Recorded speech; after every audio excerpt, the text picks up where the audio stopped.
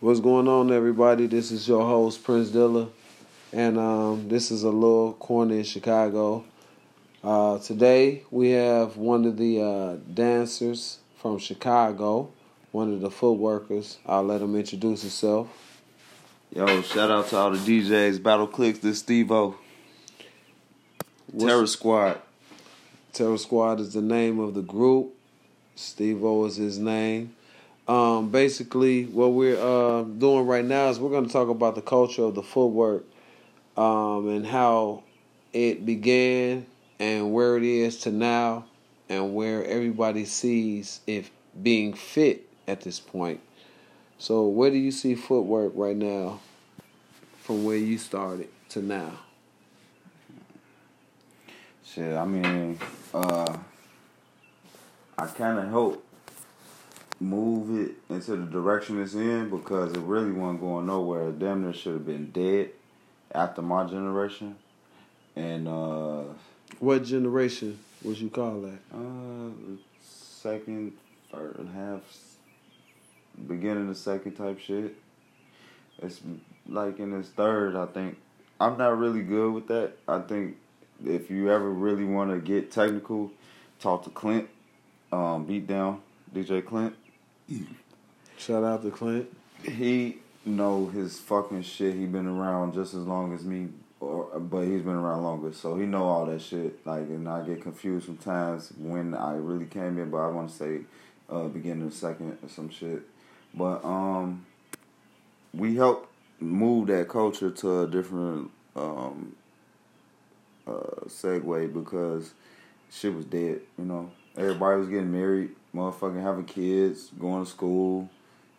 Shit just started dying all of a sudden. There wasn't nobody doing that shit no more. Give me some years from where you started to where you began to see footwork, things like that. What made you interested in footwork? You know, like where was your years at that point? I just used to sit back and watch. You know what I'm saying? I watched a lot of people like Moose and Kieran and I don't ever want to say Kieran, motherfucking Q, Wolfpack basically. You know what I'm saying? A lot of them, Tunnel, a lot of T5D and shit. That's Total Darkness. 2 Cent, Mob, shit. It was a lot of different groups out at the time. Actually, real groups too, like, you know, CMD, K59, Total Impact, all that shit.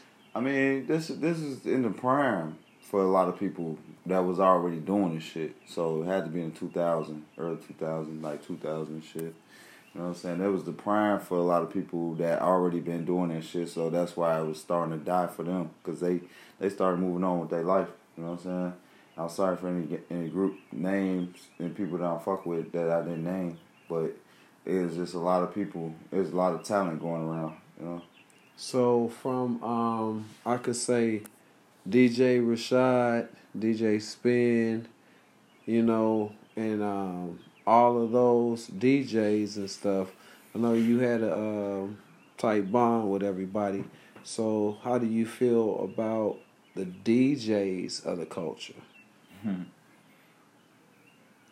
Fuck them DJs.